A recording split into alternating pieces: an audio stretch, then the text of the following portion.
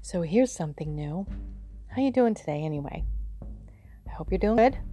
For those of you in the Northeast and the Midwest, I hope you're staying warm.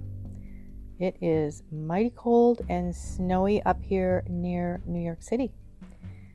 I had an interesting thought that I wanted to make sure I added here. I want you to be able to start to collect some tools as we go along, and at some point I will be doing video. I'll be doing some live stuff to answer questions, etc. But for right now, I'm going to start with these podcasts. I'm just going to take it a little piece at a time, a step at a time, okay?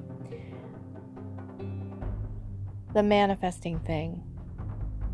If you listen to my first podcast, you know that it took me a few weeks to get to a place emotionally where I could completely let go of everything, and that I had basically hit bottom.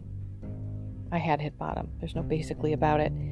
And was just in a place of such despair that I almost didn't care. I didn't care. I didn't care anymore what happened. I didn't want to be in this place, but I was. I found myself in this place and feeling like I was out of options. So here's the thing that I want to tell you about the letting go process. And what I've come to find out is that this is what makes it so difficult.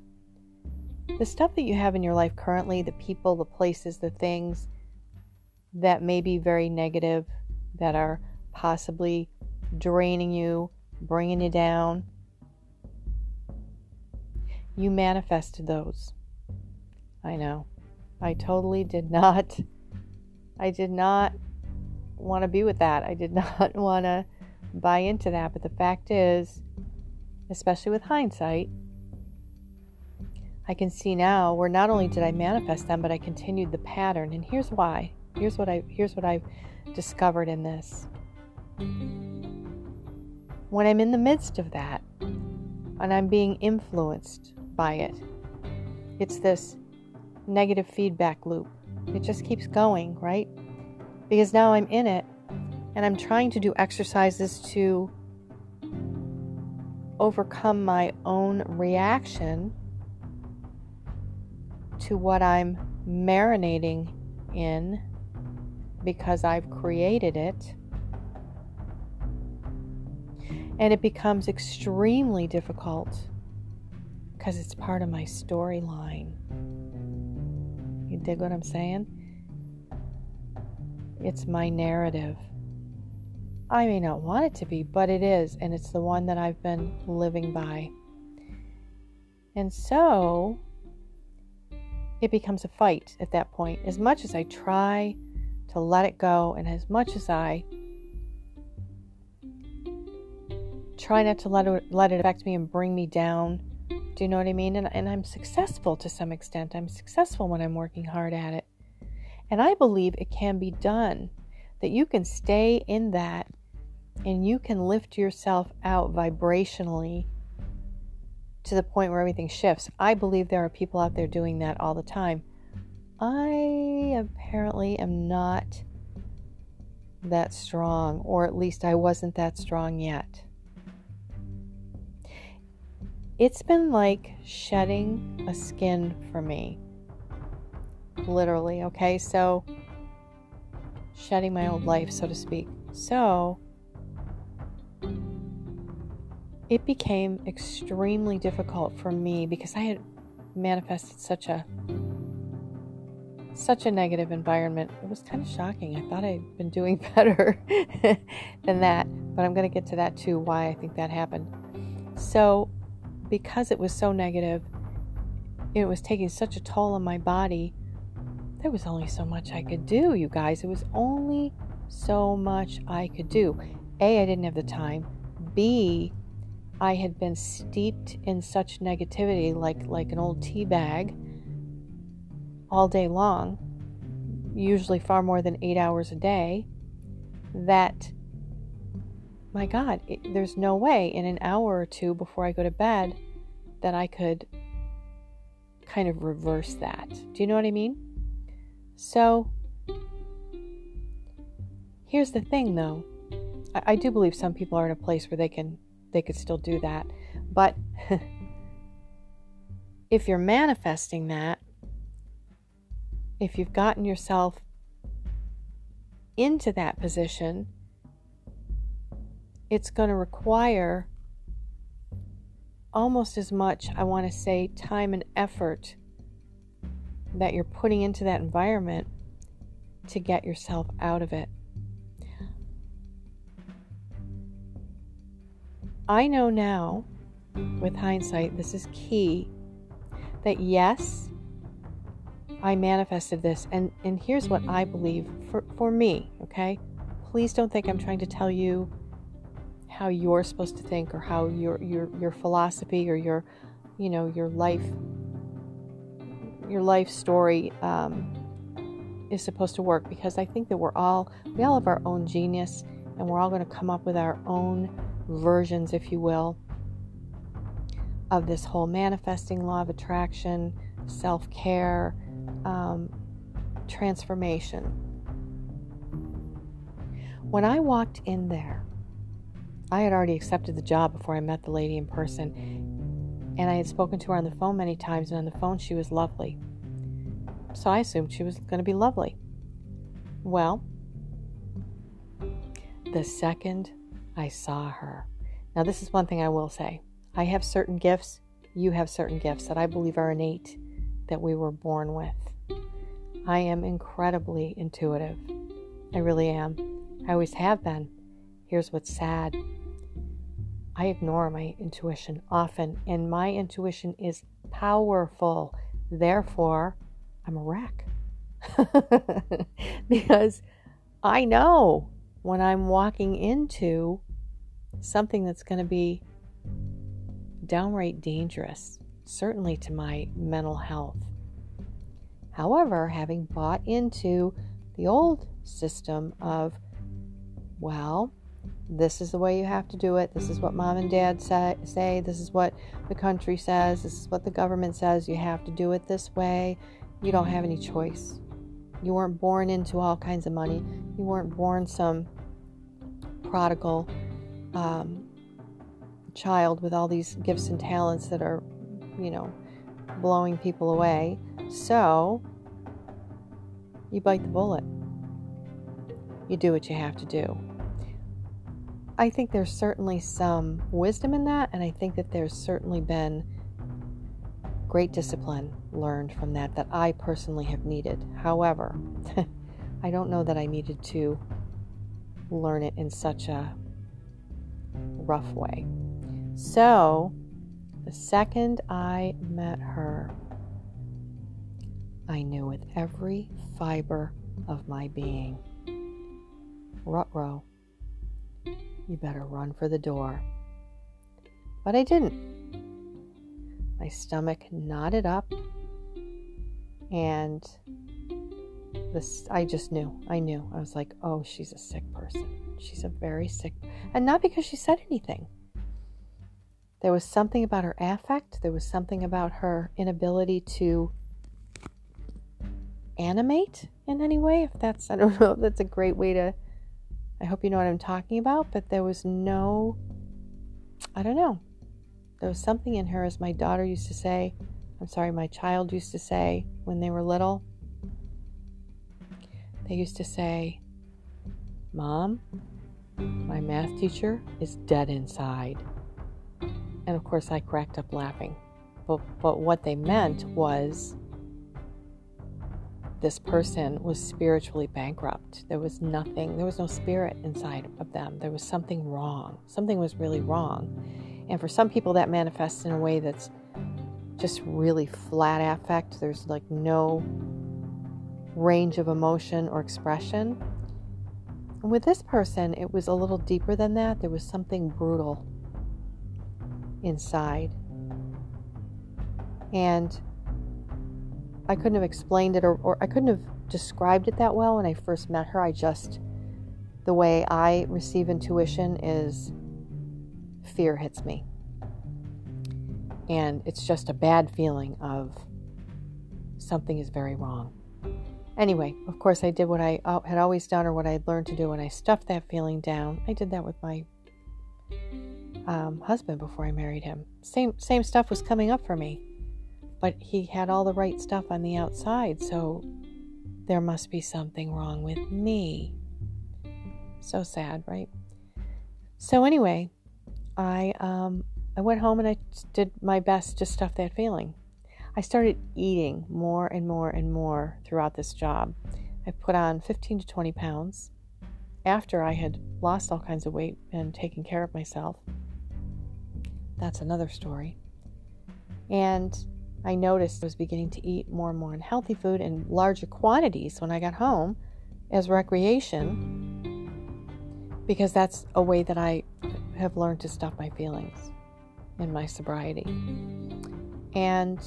But I still chose to ignore anything about that or that was happening to me, because that's what stuffing my face does. It helps me to ignore everything. So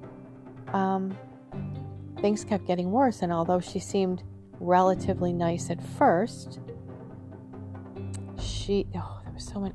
I'm picturing her in my head as I'm talking. There were so many things about just the way she moved and everything that I just knew something was really wrong. And lo and behold, as time went on, she started telling me stories about herself that were like something you'd see out of a movie. Things from her past that I won't share because they're not my business to share. And then she'd start talking in ways that scared me, literally scared me for my safety. And eventually she sat all of us down, meaning all the employees in her office, and said, "Let me tell you something. I don't retaliate. But if you get my back up, I will find a way to get even with you. I will make your lives a living hell." And that's just how she said it. I hadn't seen all that affect in a happy version. And I just remember my stomach dropped. My heart dropped into my stomach. And once again, I was in touch with what I felt when I first met her, and I could no longer deny. Now, that's not to say that there weren't many other things that happened that I knew my time here is short-lived. But when she said that, I just thought, my God, this is textbook in terms of personality disorder, and I won't say which one, but or which few it could be, but I knew I have got to get out of here. Well, this was a few weeks ago, guys. This is when all of that stuff started to happen, where I started to put my self-care first. I started calling out sick and taking care of myself. And I did. I took care of myself, not by watching television mindlessly all day or laying around, although I did sleep extra because I needed it. But I started meditating again. I started praying harder, meaning in a more meaningful, more precise way with intentions, with actual intentions. And I started listening to the podcasts and listening to the videos by the people who inspire me, who I've followed. I have to say, for all of Facebook's faults, I love Facebook for this. I can connect with countless groups, countless people who inspire me. Women like me. Some much younger, some my age, but women like me who have actually come through incredible things and have incredible stories and are just doing it and just happy and just, they're doing their own thing. They're living their own lives. And it's a beautiful thing to see. And so I started listening to them and watching them as much as I could. I mean, morning, noon, and night. And when I was doing things in my house, I would have them playing. So that, on top of other tools that I mentioned to you in the prior podcast, I started to shift. I mean, in a major way. And when I did go back to work, I had much less tolerance. But it wasn't that I had less tolerance and I was angry and wanted to start flipping tables or something like that. I just knew in a more determined, in a more self-loving way, oh, no. No, I don't have to put up with this. And I don't have to try to fix somebody who's not fixable, and it's not my job. And I don't have to stay here and try to bend myself into all kinds of shapes and sizes to make this person happy so that maybe it will be easier to work here. I don't have to do that. And all I can tell you is I knew that from the self-care. I didn't know what it meant. I didn't know where I was going to go, what I was going to do. You know, I had some ideas, but I really had no clue what was going to happen because I had no real plan in place. I was going to take vacation time in February, go down south, visit friends, and see if maybe I could work something out down there. But my boss is someone who does like to retaliate, just like I said a few minutes ago. And she played games with me with my vacation time I put in for over a month ago now. Refused to say yes or no. When I asked her, she'd say, "You have time, don't worry about it." She would do payroll, and that's where the request is electronically in payroll. She'd ignore it. Very passive-aggressive, but also very aggressive in other ways. But that was very passive-aggressive. And so I had no idea. My plan was not falling into place. And yet, the more I took care of myself, I started waking up in the morning and going, I can't do it. I can't do it. I can't go in. Now, I'm not telling you to do that. I'm not recommending that you don't go to work. I'm just telling you my story.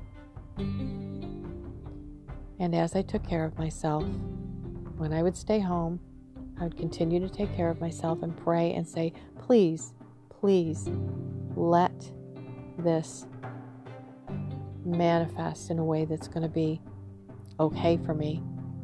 Please orchestrate this whole situation to work out for my good, for everybody's good, and you know, whatever the plan is, whatever's going to be best. And the more I did that, and the more I let go, the less I cared, and the more it fell into place.